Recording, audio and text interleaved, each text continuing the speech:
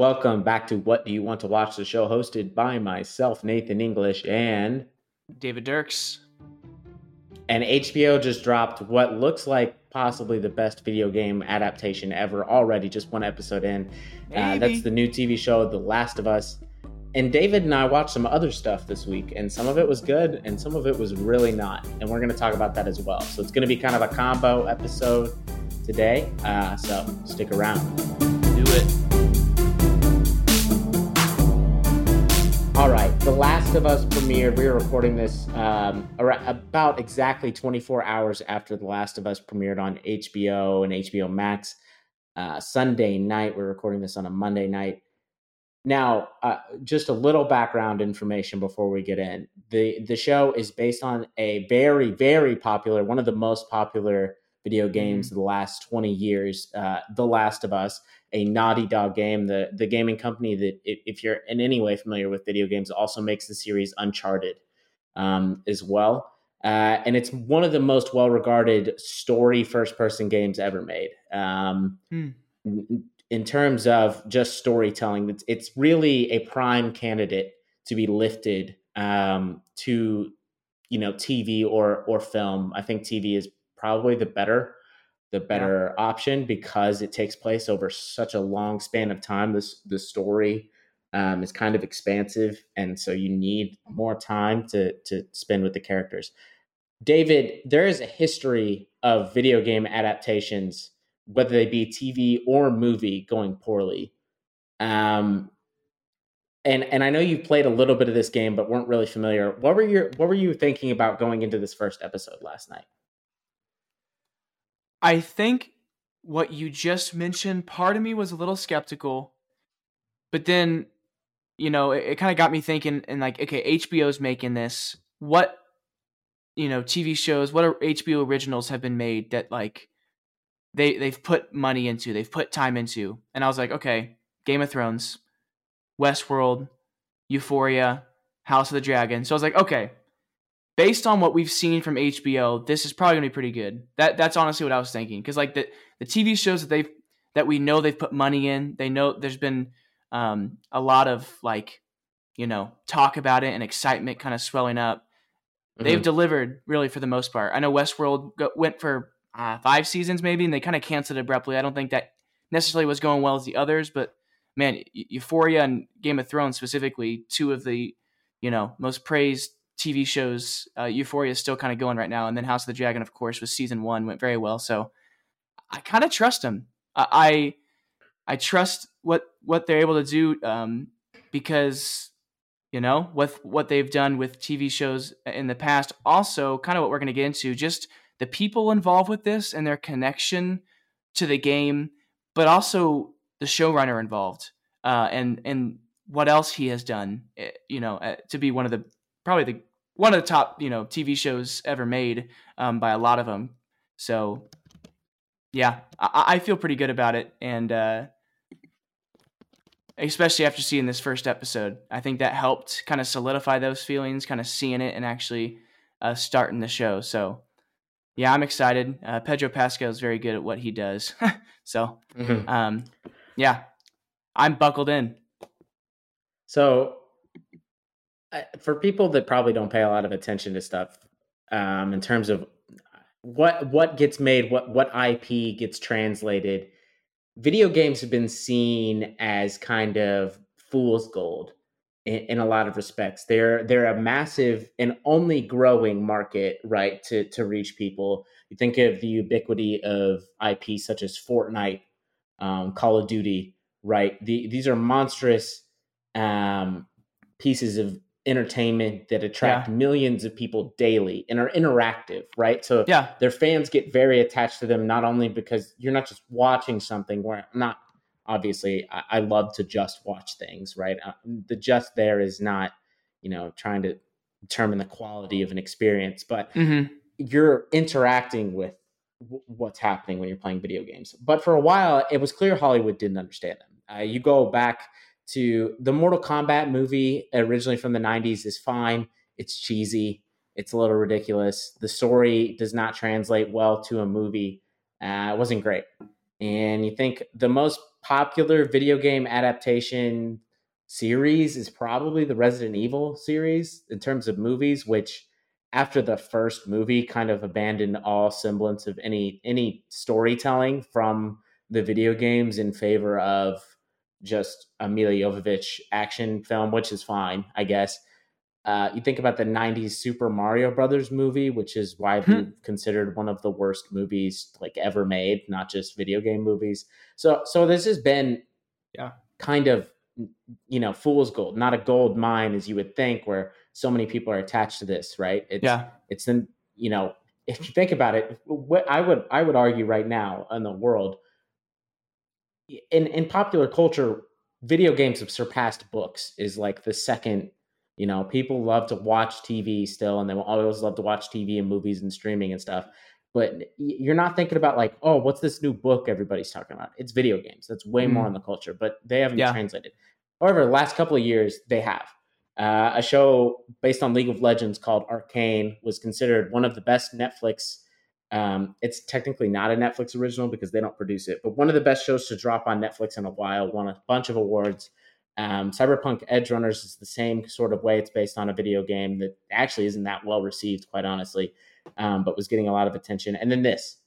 And I think what David said before was very important and something I would agree with. The floor with HBO just seems higher than every other original platform, right? You hear Amazon's making a Lord of the Rings show. Yeah, it's Amazon. Like, I don't know. Amazon could make something that really sucks. Netflix the same way. Netflix has made some terrible, terrible original shows based off of existing IP, and milk some for money. As in this, has anybody watched the Witcher spinoff series? Anyone that just came out with Michelle Yeoh in it? Anybody seen an episode? No, exactly. No. But HBO, right? You have what you listed: Game of Thrones, Euphoria, but you can also go back. You have The Wire, you have Sopranos, you have True Detective, you have Succession, you have a show we're going to talk about more, Chernobyl, right? Watchmen, all of these. Band of Brothers, that's on HBO, isn't it? Band of Brothers, right? These limited series. We know that HBO is going to put the money in. Whenever they invest in something, they don't make as much new content, it seems. But whenever they do invest in something, it seems like they're going to spend the money. So I was very excited. Not even really that nervous going into the first episode. I thought the cast, for what I could tell, it was well cast. I full disclosure, the Last of Us video game, there's two of them, part 1 and part 2. Last of Us part 1 is probably my third or second favorite video game ever. I played it all the way through 3 times. What's first? Call of Duty Advanced Warfare? No. It's probably Uncharted 4, quite honestly. I really which another right, a recent movie we got with 2 big stars, Mark Wahlberg and Tom Holland, Uncharted. That movie sucked. It was terrible, and it was miscast, right?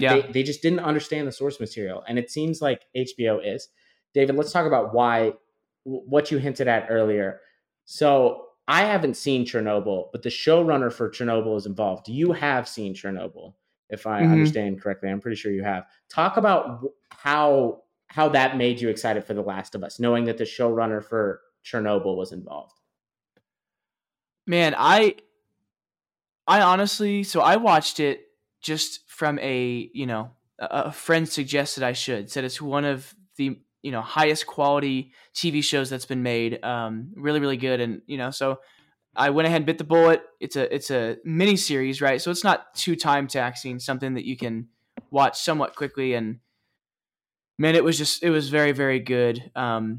Obviously pretty dark just with the whole story of what happens. But man, I thought it was very informal, but also they did such a good job of just keeping my attention, and I was entertained throughout it. The tone of it was very good. The color, the visuals, very good. I thought they found a really good balance between like, this is what happens, but also like, this is a fantasy TV show, and I'm entertained, and can't wait to watch the next episode. It wasn't just a documentary piece. So yeah, I this is one of those, like, you watch a lot of like TV shows, and like Band of Brothers is one of them, and not because I think Band of Brothers was just as good, if not better, but like some TV shows you're like, I've watched it and I don't want to watch that again, you know. But honestly, with Chernobyl, I kind of want to rewatch it. Like I enjoyed it that Hmm. much, and I kind of want to revisit that. So yeah, I really enjoyed it, and I'm glad I ended up watching it. Kind of helped me understand what to expect maybe for this TV show. Hmm. Yeah, I need to add that to the list. So the showrunner for Chernobyl is involved in this, and the other lead is the director for the video game. Which a lot of people may not know. Video games have directors, like movies and TV shows, and so the director is, it's the same as a movie director or limited series. He's in charge of every aspect. He or she is in charge of every aspect of the game. So I think that's important. It's a person that really understands the source material and cares about it. Because as I've already mentioned, kind of briefly, The Witcher is a show on Netflix that was getting a lot of praise for its first and second season, and its lead actor is leaving after the third season because the writers don't care for the source material. And he has said that that's a big problem for him. Yep. I It's just just too don't think bad, you man. should. That's just frustrating, you know? I just don't think you should ever work on something if you hate the source material. Like if if I look, I don't know, if I hated the Hunger Games, I wouldn't sign up to write for that. Like that Yeah. just doesn't make any sense. Um, Even if there are problems with the source material, if you hate it, I don't get that. I haven't even explained what The Last of Us is though, so let me give a brief overview of the Yeah. story without kind of spoiling it. So The Last of Us is a post-apocalyptic tale, which 5 years ago, maybe 10 years ago, seemed like way too common, right? It seemed like every story we were getting was post-apocalyptic. I think that's died down a little bit now, but The Last of Us is one of those that that just it does it in a unique way. So the Hmm. story is about, which you see this in the opening scene of the first episode. It is about not a viral infection or a bacterial infection or this kind of classic zombie apocalypse story, but it's a fungal infection. So cordyceps, which is a fungus that already infects insects in a way where it inhabits the insect's body while infecting the brain, keeps the insect's body alive with the sole purpose of spreading to other in the species. The Last of Us takes place in a world where that fungi has mutated to people. Mm. So the zombies are not zombies; they're called clickers, and you can get infected by the same way by getting bitten, but different parts of your body infection is different. Mm. And the story revolves around Joel, a smuggler, and Ellie, a girl he is tasked with smuggling out of this kind of fascist dictatorial military zone to a group of, you know, radical revolutionists for reasons we don't really know at the beginning, right? Yeah. But we know he's supposed to do that. There's a hint that seems like maybe she's immune to this fungal infection. Um, Mm. so that's the show. It's not about the infection though, which I think is the most interesting. David, what do you have any favorite post-apocalyptic stories? Like, do you have one that you think of where you're like, this is it? This is the one that I really cling to. I think, of course, when we think of that, I think the first thing that comes to mind is like zombies. I feel like that's always Hmm. like a post-apocalyptic setting of like, but obviously like with this, a fungal infection or a virus can cause that. I think right because of that, big things that come to mind is like World War Z. Well, I guess that's not even really post. That's kind of in the midst, isn't it? Yeah, but I think it counts, right? It's the collapse of society, and I Am you Legend know, and is another one. What's 28 Days Later with Killian Murphy? mm-hmm. That's an one of them actually maybe even more originals of this century of like the start of these apocalyptic zombie movies. I'm even like blanking on what's a post movie not involving zombies. I'm trying to even think. Planet of the Apes, I think, is maybe the most famous. Okay. That's a Yeah. viral example, right? Because it's a Yeah. virus that spreads. This simian flu, I believe. And then you have like you could technically count like the Hunger Games and Okay. all those teen ones, Maze Runner, Divergent. Those stories that are teen centric, but Okay. are set after the collapse of normal U.S. society and Western society as a whole. But I think that the thing that The Last of Us does really well, and the thing that those stories that you mentioned do really well, is that the enemy in those stories, the main antagonist is not the monsters or zombies or whatever. It's the people, right? It's the Mm. people in the world. And that's what The Yeah. Last of Us is about. The clickers are terrifying. Like genuinely some of the most terrifying moments I've ever had playing a video game were like when you're in a dark room, which happens frequently, and you have to shine a flashlight and you hear a click, you just hear the clicking sound and you turn and you have no idea where. If you, as soon as like they sense you, they'll come after you, and they're super Wow. fast, they're deadly. But the worst enemies in that are the people, because as we've seen in just real life, whenever things go wrong, oftentimes the people that survive are the worst kinds, Mm. because Like, they're the ones who are willing to do whatever it yeah. takes to survive. Yeah.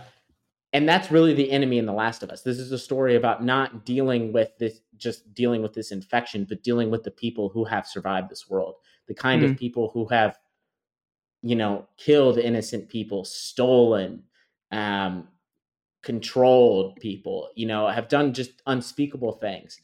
And so it's really a journey. It's a lot like Cormac McCarthy's The Road. It's just about a small group of people trying to survive any way that they can Mm. and trying to deal with all the horrible things that they encounter. But what does it for me the most, and I got this through playing the story, is at the beginning you kind of hate Ellie. You're Mm. in the video game, you're playing from the perspective of Joel, her protector, and Ellie is rash. Ellie is annoying. Ellie is loud. Ellie doesn't listen. Ellie's a kid, right? Yeah. She's 12, but through the end, you die for that kid. Mm. This is just, it's the time honored trope of like, you know, forced to be a parent who doesn't want to be, reluctant to take in the child, Mm. and in the end the two bond. And But she's obviously still your that people child. can, Yeah. yeah, people can see that's where it's going, but I think that's going to be really impactful, and I'm really looking forward to the way that Pedro Pascal and Bella Ramsey portray that.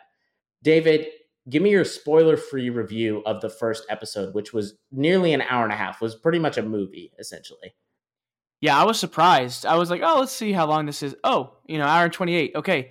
Um, I really liked it. I honestly really specifically liked the first 10 minutes. I thought they set it up very well. Because you don't want to overly explain this and bore your audience or give, unneeded info about this infection, but also, you want to say a little bit about it so people are like, okay, what's going on? And I thought they explained that well in that kind of like Q&A, with a, late night host, it seemed, with two scientists. And, you could tell kind of at the beginning, like they weren't taking him serious when he brings up fungi and ants, going crazy. But like as he talks about it, everyone's just like demeanor just lowers, and you can Mm-hmm. tell like this is terrifying if this were to happen. And if you know the game, if you finish the episode, obviously you realize, well, this did happen. And I thought that was a really good setup. And yeah, I really liked the first episode. Of course, I love Pedro Pascal. He's good in a lot of things. And we don't know Bella Ramsey from much.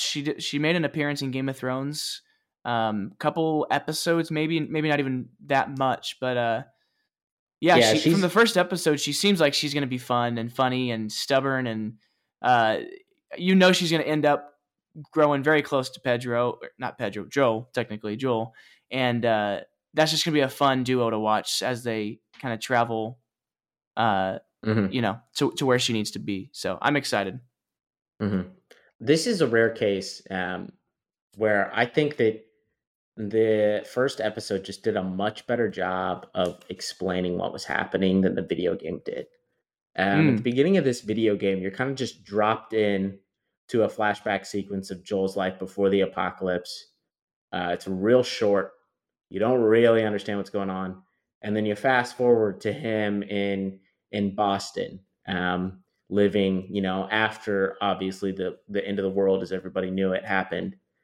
And then it picks up from there, and you miss a lot of small details. This first episode, first you have the explanation of the infection, which I think was like exactly what you said. It's just as the scientist kept talking about the fungal infection, you could hear the just room get quieter and quieter, and the Yeah. look of concern spread on everybody's face. Yeah. Almost freaked me out a little bit because the explanation, while I know is probably not actually scientifically realistic, was presented in such a realistic manner where I was like, frick, is this going to happen to us? Yeah. It's Like, kind of terrifying. because they tied it in with like, well, a fungus right now can't survive in a human body because it can't survive anywhere above 94 degrees. And then he was just like, but what if the world started to warm? And you're like, shut up. I don't like this. Yeah. But they also gave you more explanation of Joel's motivations, why he is the way he is at the beginning, why he's become this kind of broken man who still has the seeds of a good man in him, but you can see he's just been beaten down by the years, and you don't really fully understand what happens to him before. I mean, you get the gist, right? But you don't understand. But I can already tell this episode, this show, I mean, is going to be so good at getting you attached to characters. Yeah. Just instantly, like Ellie, like within 3 minutes, you're like, all right, yeah. And Joel's the same way. Like you just you are instantly like magnetized by them and by who they are. So yeah, I just really enjoyed this first episode. I don't want to spoil a whole lot. There's a couple of things that happen that are very crucial to the story that are really early spoilers. But I think people should experience those if they don't already know what's happening and haven't played the game. Yeah. David, if you're going to try to pitch someone to watch this, a person who maybe isn't even normally interested in these kind of stories, but doesn't know if they want to carve out an hour to an hour and a half every Sunday night to watch this show, what would you say to them?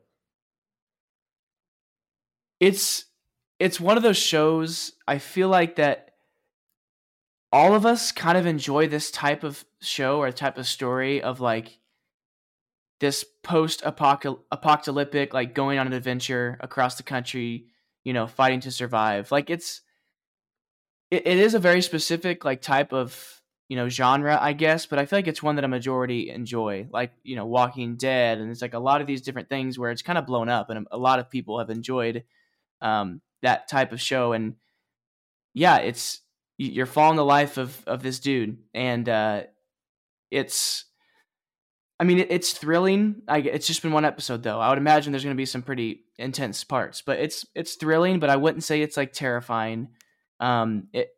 It's not over the top, I would say, in any area, but it is kind of maybe violent. It'll probably get pretty intense in that category. But if that doesn't bother you, like it's really an interesting story that I feel like just about anybody would enjoy, and especially the one who's leading that, right? If a lot of people know this actor, this Pedro Pascal's done a lot, and he's done a wide spectrum of things. The Mandalorian, he's done Game of Thrones, he's done Wonder Woman, and Kingsman. So yeah, I think this is, even if you're like skeptical. Sorry, I can't say that word apparently.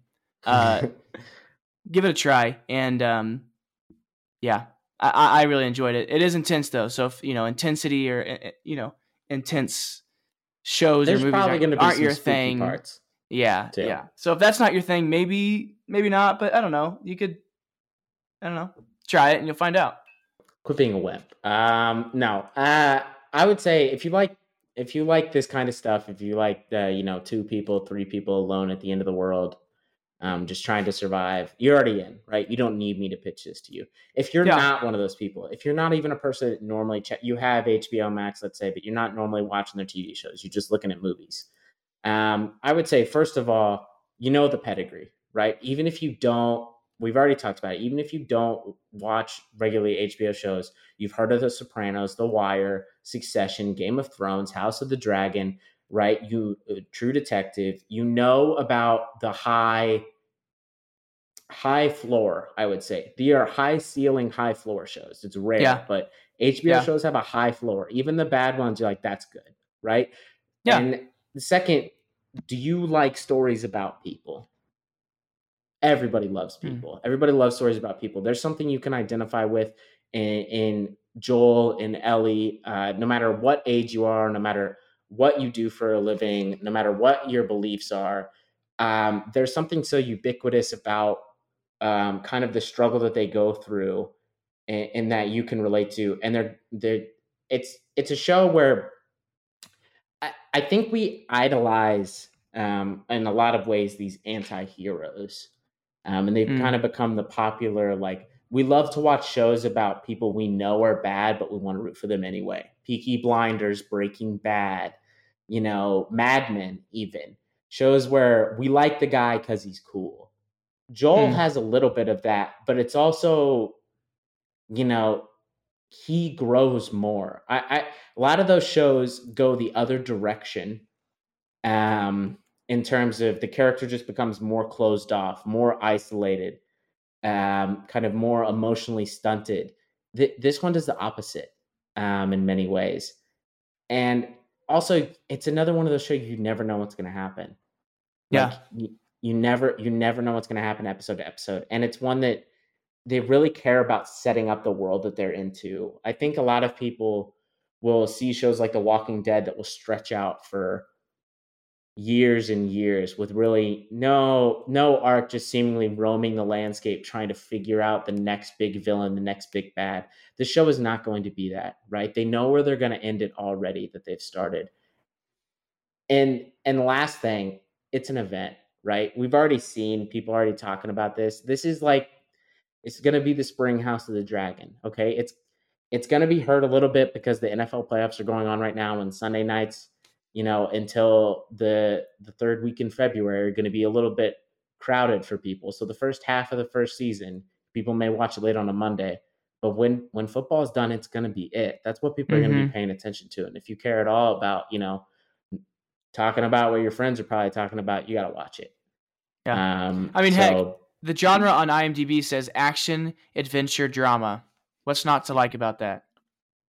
I genuinely believe if you're not an action person, it's got something for you in the character dynamics. If you're not an apocalyptic person, it's just a story about survival that could easily be set before the fall of society, right? Like, Yeah. if you're not a big drama person, I promise you, there's going to be some really cool action set pieces in this, Yeah. just based off of the way the game plays. So I really do think it has something for everyone, and I think that in a case of a lot of HBO shows, the bar to entry is kind of high. You kind of have to be willing to accept some stuff, and there's going to be some difficult stuff in this show, but I think the bar to entry is lower. I don't think you have to be as invested, right? Game of Thrones for a Hmm. lot of people is a chore. You got to learn a bunch of names, you got to learn a bunch of places, you got to learn Yeah. who is allied to what. In this, you just got to know that Joel and Ellie are all that matters, and everybody else is Yeah. probably getting in the way. So, Yeah. I watch it. Really, watch it. Send it. Send Send it. it. All right, we're gonna do something we haven't done in a while, and let's take a break mid podcast, because we got to completely transition to our next topic. So we'll be back right after this beautiful, beautiful dulcet music.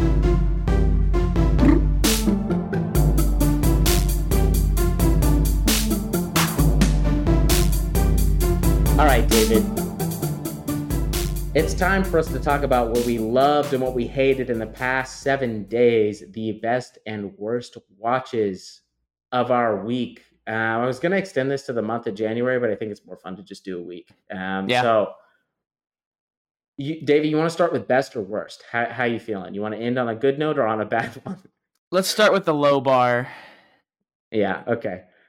David, what's the worst thing that you saw in the past 7 days? What's the worst movie? I guess I should say. We're doing movies, as Yeah. people Worst probably aren't shocked. first watch, yeah. It's a show called Daddy's Home. Yeah, it's directed by Sean Anders. That's not really important because I don't know if we know exactly who that even is. Starring Will Ferrell, Mark Wahlberg. Let's see. I don't even know. I guess John Cena does make an appearance technically in this movie. You can see him? Can you see him in this movie? Yeah, I can. Oh, Kobe Bryant's Wow. in this, but not. It's Oh. like, yeah, it's like they're at a game, and you like see him and they like talk to the it's I was like, oh dang, that's crazy. They're like talking about him too, you know, and you're like, wow. But it's I mean, I'm sure people have heard of this. Daddy's Home. So Will Ferrell is married to Linda, let's say Cardellini. I'm gonna say is her name. That sounds right. Linda Cardellini. Her Why are you character acting like you Sarah. don't know who Linda Cardellini is? What are you Well, doing? for a second I didn't know how to say her last name. I like glitched. I was like, oh no. Um, Will Ferrell is married to Linda, so it's Brad Whitaker married to Sarah Whitaker, and Mark Wahlberg is the ex-husband, Dusty. That's his first name, Gosh. and yeah, Will's very reserved, very like mature. Maybe I guess you could say more feminine, and like he takes care of the kids. He's sensitive, right? He loves them well, and his wife Sarah is also obviously very thankful for that. Well, however, uh, Dusty, you know, calls and makes an appearance and said he's going to be stopping by, and he's very like hard headed and comes in on the He's motorcycle tough. He's and tough biker guy. Yeah, he's tough biker yeah, guy tough. versus nice, Yeah. clean, polished sweater vest accountant. So essentially, it just turns into who can one up the other and who is the better dad, who's the real dad, all this stuff. And and you know, it's all you need to know is it's a Mark Wahlberg movie that's made after 2010. Honestly, I have I have serious beef with Mark Wahlberg. I'm actually kind of upset. Like his first like 10 movies, like a handful of them were like these are high quality film. Like Mark's a good actor. The Departed, Boogie Nights, The Fighter, like these are good movies. And then he blows up, makes a lot of money, and now he just takes any role that he can, which is kind of frustrating. But yeah, it was just cringe, and I realized my beef with comedies. So I think, well, essentially, I take them too seriously, right? I don't insert myself in the movies enough to where like if like the husband doesn't have a spine or the wife makes a decision where I'm like she would never make that decision. You know what I mean? I take it too seriously and I get upset. I'm like she would never Hmm. do that. That's such a dumb decision, you know. And Yeah. that's I realize that's on me. I do realize this is still not a good movie, but I do realize it's like I still take this too You're seriously and I'm like, scrutinizing too much. You're yeah. watching it with the same brain that you watch a Christopher Nolan movie, which is Yeah. not the way you can look at a comedy. I'm like, Will, just grow some gall and do something about it. You know what I mean? Even though it's for the sake of the movie. So yeah, Daddy's Home. There's a second one. I have really no desire to watch the second one. I don't know what it would even be about. That's as or more entertaining than what I just saw. Which the bar is low, so I guess you never know. But yeah, Daddy's Home, and I don't know why I keep saying it. I'm just uncomfortable saying the title even. But yeah, this isn't Will or Mark's best movie that they've made, so What don't worry is about you watching don't it. you're not a big Will Ferrell guy. What is Will's best for you? What is it? Curious. I think we just watched Anchorman recently, and that was pretty good. That was actually pretty good. I would say the other two in the camp are probably the other guys in Step Brothers. Um, Hmm. Actually, no, take out Step Brothers. Talladega Nights was actually really funny to me. There you go. There you go. I Yeah. I, I know Step Brothers is really popular. I thought it was kind of funny, but I just Talladega didn't. Nights is better to me too. But yeah, I just think it's Talladega better. Nights. I scrolled down and saw that movie. I was like, that's actually a really funny movie. So honestly, Talladega Nights and Anchorman, I think, are his two top ones in my opinion. And everything else I've seen, it's been like, okay, all right, you know, Yeah. Yeah. maybe semi I'm not pro, a but yeah. I didn't like semi pro. I'm just not a Will Ferrell guy. yeah, I yeah. get a lot of people are. So there's that. Yeah, I've seen part of this movie, I think on cable before. Had no desire to actually watch it. That's enough for you. And I knew exactly what was going to happen. However, I do want to talk about Daddy's Home too, because we just got to pay attention to that. First of all, Have you seen the second one? no, but I know what it's about. I know the plot. And the plot, David, is that their grandfather's into the picture now. So their dads come back, and they're played by John Lithgow is Will Ferrell's father, and Mel Oh, Gibson is Mark Wahlberg's father. oh my And you'd think, are they gosh. going to do the exact same story again, but just have the same caricatures now be older? Yes, yes. John Lithgow is exactly like Will Ferrell in the way that he acts, and Mel Gibson is exactly like Mark Wahlberg in the way that he Are acts. you And serious? they just run it back with an anti-Semite and John Lithgow who deserves better. So yeah, I think you're probably good. I think you don't really have to see that to know what's going on in the DHCU, the Daddy's Home Cinematic Universe. Oh I no. think you're probably clear on Oh. that. Although And I Linda am Cardellini, impressed. you deserve better. Yeah, Make better yeah. stuff, Linda. I Come am on. impressed that Daddy's Home 2 managed to get the exact same score as the first one. That actually is Yeah, well, impressive. that's big. Is it or is it just the same movie? So, duh. That's true. People are like, wait, which one is this? I don't even know if I'm watching the first or second one. Yeah, I had that happen with me. This was almost my worst movie, but save for an especially terrible one. I watched the movie Blended last night because I was like, I've been seeing a lot of Drew Barrymore TikToks lately, so I'll Mm. just watch a Drew Barrymore movie, and that was the first one that popped up when I typed in her name to HBO Max. So I just watched it. So that That wasn't your. and Just Go With It are the exact same movie. You can't convince me to different. Just Go With It is the one where Adam Sandler goes with Jennifer Aniston and her family to Hawaii. And this one, I Adam thought that was Sandler and his Blended. family. Is that No, not yeah, Blended? no. Blended is the one where him and Drew Barrymore go to South Africa. They're the same. Oh, It's that's the same right. plots. Oh, It's Adam Sandler is really just he might as well, instead of being a movie star, he might as well just own like a travel agency because that's all he's doing at this point. I yeah. mean, Wait, and did you the see? jokes were entirely unfunny. Drew Barrymore was fine, so I gave it like 2 stars, but everything about it was just Did I see ugh. correctly that he might be nominated for like an Oscar in his role for Hustle, like in Best Actor or it wouldn't be supporting. Really? No, it'd have to be best. I don't think so. I mean, he did get he almost got nominated for Uncut Gems and didn't, which is Yeah. stupid. Because he's actually genuinely very good. Sandler can act. That's the thing. Mm-hmm. I'm not going to try to care about your movies because I know you're not trying and caring when you make them, which is fine, But Oh yeah. Hubie Halloween and all the grown-ups movies and Blended and Just Go With It and Yeah. what's the Ridiculous Six? Is that the Mm-hmm. stupid Yeah. Western one that's one of Yep. the least funny movies I've ever seen in my life? It's a mimic Yeah, of Magnificent Seven. Yeah. yeah, yeah. I know you don't care, so I'm not going to care. Well, yeah, because But we've seen like Punch Drunk Love and 51st Dates, and you're like, he's actually really good, like yeah, in he's those, good in and Billy Madison's funny and Happy Gilmore is yeah. funny and yeah. He's not trying. It's fine. So Nathan, if Blended wasn't your worst watch, then what was? So What? I made a terrible mistake How can last the night. bar get any lower than that?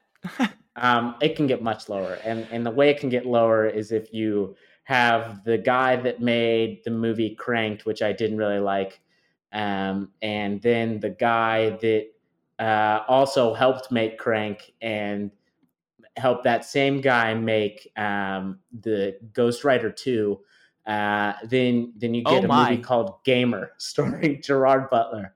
Oh I yeah. didn't so I was in the mood for a dumb action movie. I just wanted one, and Gerard Butler is the 21st century king of that. He's got a movie out right now. They titled it wonderfully. They titled it Plane. It takes place on a submarine, actually. Yeah, no, Oh, it's I was like, obviously really? it's I was obviously like, what the Gerard Butler. heck? He's a pilot. I think they get crash land in some tropical island that has obviously been taken over by a gang of like um, a murderous cartel or something, and then he has to fight to free the passengers. Fine. It's fine. It's a movie Liam Neeson would have made 12 years ago. It's okay. I'm fine with it. Yeah. Oh This yeah. one, I was like, oh, Gamer. It's probably just like Gerard Butler, but like he's a video game character that realizes he's a real person and tries to break out. Yeah, it's kind of that, but it's way dumber, guys. So this movie is trying to be a commentary on how people interact online and view video games. And if you're a person who likes the commentary to be subtle and maybe above a third grade level, Ooh, this is not for you. okay. I'm sorry. So every person that plays a video game in this movie is disgusting, a disgusting pervert. Many of them are obscenely overweight, so much so that they just eat waffles with their bare hands, dipping them in syrup while playing the video game. These obscenely overweight people also pretend to be young, attractive women, normally men. And Gerard Butler in this movie, there's a multimillionaire, Ken Castle, who has set up two iconic kind of world altering video games, similar to Ready Player One, except in that you pay to control real people. They explain it by you inject some genetically altered cells into the person's brain, and it makes them respond to a controller's commands. So, first game is called Society. Real good name. Ooh, Can you that's tell the nice. kind of commentary that this movie is making? Yeah, yeah. Society. This is how people would interact if there were no rules. And it's like almost like Grand Theft Auto without the violence, and that you can just walk around and do whatever you want, but you're controlling real people. So this is an excuse for the movie to then have sex scenes. And the other game is called Slayers, where you can control death row inmates who fight in a team deathmatch style game in real life using real bullets, obviously killing each other. And if they win 30 in a row, they get free. And guess what? Gerard Butler's Cable at the beginning of the movie has won 27 matches in a row. So is he going to Ooh, get to his okay. 30th, or is something going to go wrong? So that's fine. Again, this movie is dumb and the commentary is dumb and it's dumb. But you're like, okay, I'll get some good action. No, you won't, because they decided to edit this like crap. It does this weird like glitch thing where it's like buffering in the internet, and then you like the sound is distorted and you shoot to another part, and the you never can actually see what's happening in front of you because it's all close-ups or extreme wide shots. There's no medium shot. Is there a tracking shot that we've done in every movie since 1919? No, we don't do those really. Oh, look, a snowplow. Like, it's just one of the Hmm. dumbest. The whole time I was watching it, I just was actively in pain. Like, I hated it. David, I had to pause it and do something else for 20 minutes and come back, because my brain, I have to finish the movie that I start, unless Mm-hmm. it's like, you know, I don't know, Cannibal Holocaust or something. I'm going to finish it. But I was Yeah. so mad at how dumb and how unfun it was that I had to take a break. Let me list you some of the cast members. So Gerard Butler's in this movie. The guy who plays Dexter in Dexter is also in this movie. Logan Lerman is here. Um, John Leguizamo appears in the movie for 4 minutes for some reason. Terry Crews is willing to get anything. Terry Crews is also in Blended. Just the man is looking for a paycheck. And speaking of men looking for a paycheck, the leader of the resistance, the person resisting the No.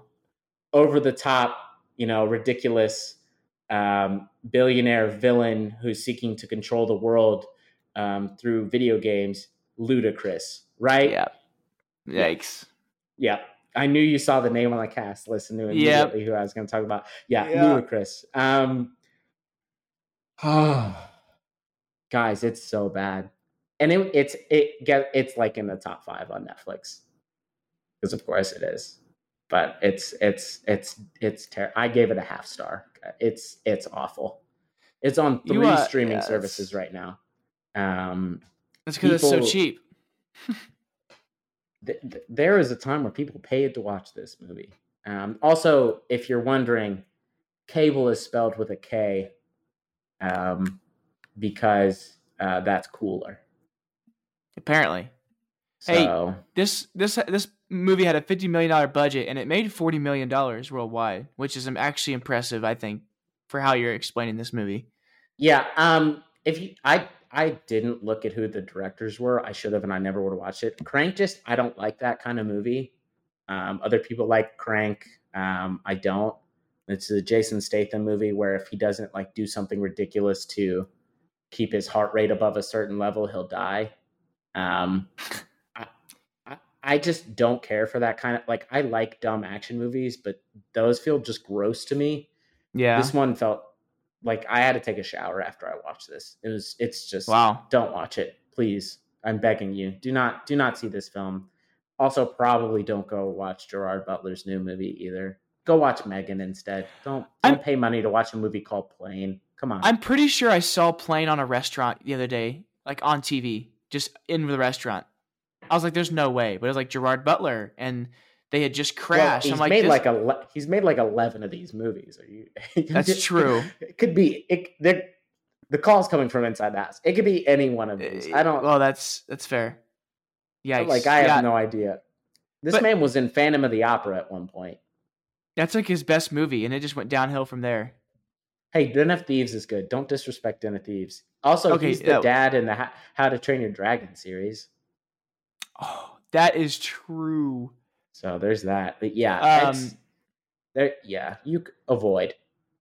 I mean, I'm not one to judge, but this movie is a 2.4, and you still went for it, huh? Half star. Well, I didn't look it up before. Come on. Oh, okay. But yeah, half star. Half may have been too high. Below half, 0. There's not an option on Letterboxd because if you rate it no stars, it just shows that you didn't rate it. So this is as low as I could go, guys. I tried. Hey, thank you for your service. I will not be watching this, so thank you. Yeah, you're welcome. You're very welcome. God. Never gonna get that hour and a half back. Just go watch like Social Network or Zodiac or something to get it back. I don't know why those two movies came to mind. I think that's just me. It just equate to me wasting more of my life. I don't have anything. I live in Cape Girardeau. What am I going to go do? David, talk about the best movie you saw this past week. Best first watch, I should say, because David watched Interstellar. Everybody, and he of course cried again and was once again fell in love with cinema. So it's not everyone. He's going to talk about something else. All 4 of us technically cried, so it's not just me. That is a technical cry. I don't know, actually. I really don't. My best first watch of the week was 12 Angry Men, released in 1957. So good. Directed by Sidney Lumet, and fire. Honestly, I could name these actors, but none of you will probably know them. But honestly, a couple very popular and very famous actors for their time, for sure. It's a really simple movie. It's a shorter movie. It's 97 minutes, but it starts in the courtroom. It's a courtroom movie, kind of, for the most part. And it follows these 12 jurors who go into this room and for the entire movie try to reach a verdict on this 18-year-old who has been accused of killing his father. And literally, that's probably the first 6 minutes maybe are in the courtroom. And the other 88 minutes are them in this room debating it. And, you're hearing me say this, and you're probably like, that, David, that sound... Oh, it's in black and white, too. And, you're probably hearing this, and you're like, David, I'd rather watch paint dry than... That just sounds so incredibly boring. But, dude, this... Kill your family if you say that. I need to see who wrote the script, because I was just engaged this entire movie. Just such good dialogue, and I never found myself bored or dazing in this movie, and it was very, very good. Writer Reginald Rose. So originally, just sorry to cut in just a little. Yeah. Take it away. Was written originally as like a TV play almost, and that's how it was first broadcast. So Reginald Rose wrote it, and then Sidney Lumet adapted that to make a feature length movie. So yeah, it was originally written as a play, which is why it takes place in such close quarters, right? Plays normally you can't have elaborate action sequences or set designs or stuff because it's normally all contained in a few rooms, which is why this movie is. But yeah. Sorry, go ahead. But no, I mean it was really good. There's one scene. I can say the line. It doesn't really spoil much. This movie was made like 70 years ago, so it's not my fault if something is spoiler. But it's like when he says "I'll kill you," and he's like, "You didn't really mean that when you said that, did you?" And it like It's just so good. doofs that guy. And yeah, watch it, and this line that I just said will make sense. But yeah, really, really good. Nathan, you've probably seen this. Have you seen this a while ago, or is this kind of a recent watch for you? I saw it in high school for sure. I had a American history film class where I Okay. watched this, and then I saw it I think 3 years ago again because I was like that was I remember really liking that, but I don't remember Yeah. a lot of it because in high school you can't watch a movie all at once. They break it up into two separate class periods, and Yeah. yeah, I it's in my top 50. Yeah. This movie's just nuts. It's poignant commentary that was made 70 years ago. Like it's Mm. about how important the American judicial system is if it works properly. And really, David's already kind of explained it, but really the movie is it's about a murder trial. And they're deliberating about whether to find the guy guilty or not guilty. And the movie starts, and 11 of the 12 men on the jury want to find him guilty. Oh, and an important Um, note: if he's guilty, he is killed. if he's guilty, he's going to get the death 18-year penalty. He's old. going to be Yeah. executed. So then And the so that's one that's a big guy, point. we start with one guy on the jury who says, I don't even know if I believe he's not guilty, but I believe that if we're going to kill a man today, we have to talk about it. Mm. And it just starts from there. And they lay out the evidence for why. It's about kind of this movie in a lot of ways is also about racism. It's clear that the Mm. defendant is a minority, and that there's prejudice among the all white male jury in the 50s. Shocking, right? But as if we solved racism and there wouldn't be prejudice from an all white male jury today. But it's a movie that tackles social issues in a way that's so smart, and not forced, not white saviory. It's just so good in every aspect of explaining, the details of the case without you seeing oral arguments presented. Right, Mm. everything about the case is told to you by the other jurors, but you're clear as to what's going on. And I think one of the most powerful scenes to me, if I'm going to spoil one thing, is when they're um, they're talking about the knife, Mm. which is a huge part. And one of the things is how could he get this knife right? I'm going to spoil this. I'm sorry. If you haven't watched this movie, skip ahead like a minute. And it's a unique knife. The shop owner never sells that. How could that knife have fallen out of his pocket? Because essentially they're saying this murder weapon is so unique. This switchblade knife is so unique.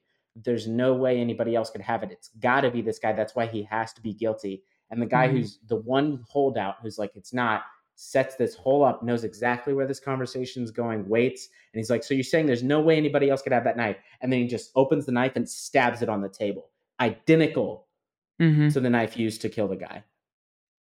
And from there, the seeds of doubt are sown among the group, and it just takes off from there. It's a beautiful film. Yeah. It's amazing. Yeah.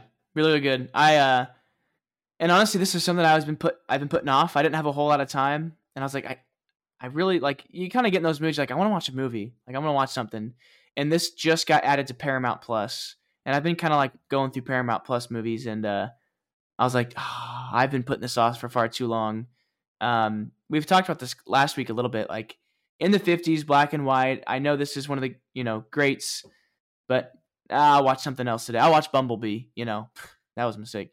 And yeah, I bit the bullet. This movie actually on Letterboxd is the 8th highest rated movie of all time. It's Um, also, I believe, in the top 10 in the IMDb 250 as well. is this movie in the what's that? AFI list. Yeah, Let me check. you know exactly what I was trying to say. I couldn't remember exactly what it is. Yeah, for the American Film Institute has a list that's But they only had it's to select movies. or maybe is that the new list that came out? There was another one that just came out recently. Maybe the BFI. I don't remember. But I'm not even sure how to find that. But yeah, man, there are a lot of powerful scenes. It's crazy. Yeah. I don't want to say anymore because I know it came out so long ago, but really just encourage you all to watch this. Again, 97 minutes. It's a very short movie. It won't take up that long at all. And yeah, I'm glad I watched it. I gave it a perfect 5 stars. So Hmm. Yeah, I'm looking right now at the. I think you're referring to the British Film Institute one that just came out. I haven't seen it yet. I know it's in the top 100. I just don't remember where it is. It's yeah. You've probably heard about this movie already. You've probably seen it. This is a movie that you get turned off by when it was made. A lot of people just don't like to watch old movies because audiences yeah, were different back then. Our attention spans are shorter than they were 60 years ago, just because of the content that's been thrown at our face every day. yeah. 12 angry minutes worth it, and you're engaged the whole time. I know David and I have the same problem of if our phone's near us, we tend to check it, Mm-hmm. every 2 or 3 minutes while watching a movie, which is why I try not to keep my phone near me when I'm watching something. I bet he didn't check his phone watching Mm-mm. 12 Angry Men. So, yeah. All right. For me, another movie that was not made in this century. It's a little film called Roman Holiday. Roman Holiday stars Gregory Peck and Audrey Hepburn. It is the story of a princess for England who is on an international kind of world peace tour, um, and is stopped. Well, it's a European tour, I think, and is stopping in Rome as part of the tour. And it's classic story. She's bottled up. She's closeted. She doesn't get to control her own schedule. She doesn't control anything about her life, and she wants to take back some of that control. So one night she sneaks out of where she's staying to just go walk around Rome. But before she did that, she took some sleeping pills. Um, so she fell asleep on a park bench, and the American reporter Joe Bradley, played by Gregory Peck, finds her and tries to get her back to where she goes, but doesn't know who she is, so just takes her back to her place. And then later, he finds out she's the princess, and he's trying to get an exclusive interview. He essentially lobbies to get an exclusive interview, so he doesn't tell her who he is, and like they try to spend the whole day together, and they of course fall in love. Is obviously what happened in this movie. Mm. This movie's just wonderful. One of the top reviews for it was it's a warm hug. Is like it's like what this movie is, followed by I don't want to spoil the ending, but the ending is very important to the story. You can just tell that this movie inspired like thousands of others that came after it. Audrey Hepburn Mm. and Gregory Peck are fantastic. One of the most attractive on-screen couples that's ever been assembled. But they both can freaking act, and everything about this is just great. It's just exactly what you need in this kind of film. It's slow burn, it takes a little while to get going, but you can see them like pull their guard down. You start to see the conflict in Peck's character as he realizes he loves this girl, but he also is manipulating her and lying to her.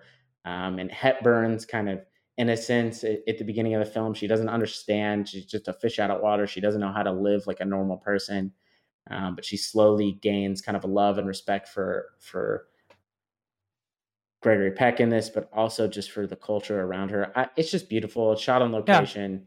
It's 2 hours. It's a nice 2 hours. I can't recommend it enough. I mean, if you're a rom com person, um, Is old this the movie OG? person, there's obviously ones that have come before this. This is one Yeah. of the like templates, though. I would say like this Mm. is a Okay. template that was followed over and over and built upon to eventually create what we have modern rom coms now.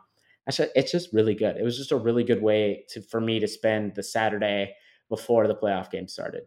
Just a Mm. nice, easy, relaxing watch, but a movie that I was engaged with and that I really enjoyed. And also like it's Audrey Hepburn and Gregory Peck, which I've heard a lot about them, and I've seen movies, obviously, that they're in. But anytime I get a chance to watch a movie with like one of the old Hollywood elites, I kind of jump at it, which is why I've been Yeah. watching some Katharine Hepburn movies recently. Like I'm interested in those people and how movies got made then. So yeah, this is just great. I would highly recommend. So That's awesome. That's cool. It's on Paramount Plus too. So there you go. yeah, so go to Paramount Plus if you want to have a good time. Seems like it. So You I'm can saying. watch. Also, you know what? Also is on Paramount Plus. Daddy's Home. Top Gun Maverick. Oh, Top Gun Maverick is on Paramount Plus. You're bro, darn right. The day it added to the day it got added, I added it to my watch list. So I'm excited to watch it again. Bro, I got that bad boy on Blu-ray. You did? Nice. Yeah, if you think that I'm not and within the next couple of weeks I'm not going to fire up Top Gun Maverick with the director's commentary, you're kidding yourself. I'm absolutely doing that. It is interesting. I saw someone recently just watch it for the first time because it got added to Paramount, and someone I follow, and they gave it a 4 out of 5. And that may be, how they feel. That may be accurate. Did you get offended? No, a little. I really am curious, like, if we could see them, like, if they watched it in theaters for the first time, like, if that legitimately would raise their score, like, half or even a whole star. You know what I mean? Like, I wonder if just watching at home, the experience just doesn't feel the same, or it's not as big of a movie, as it was for us in theaters or anybody who watched it. Can we be in the trust tree right now? Can I just trust you with some information? I think about 2 or 3 times a week in the past 2 or 3 months, I've just watched the end when they get in the F-14 and then escape from the 5th gen fighters on YouTube. Through the mountain, like 7 times. I just keep doing it. I literally did it 2 days ago. Like I was just like gonna go to bed soon, and I was like, you know what? I'm gonna fire up YouTube and I'm just gonna watch this again. It's and so it's good good every time. I love it every time. Glenn Powell comes in at the end to save them is great. And he says, ladies and gentlemen, this is your savior speaking. It's great. Fantastic. No notes. It's going to win Best Picture, Top Gun Maverick. Do it for the people. I'm about to watch it. Sophie hasn't seen it in theaters, and she said she has no interest, but we're going to watch it, and I'm going to see what she says. She has no interest? Yeah, well, I think... Did you get a prenup? You might want to check and see if you got a prenup. That's ridiculous. No interest in Top Gun Maverick? Well, she hasn't. I don't even know if she's seen the first one, but like the first one's kind of like, So if someone's not super involved, they might be like, okay, why would I?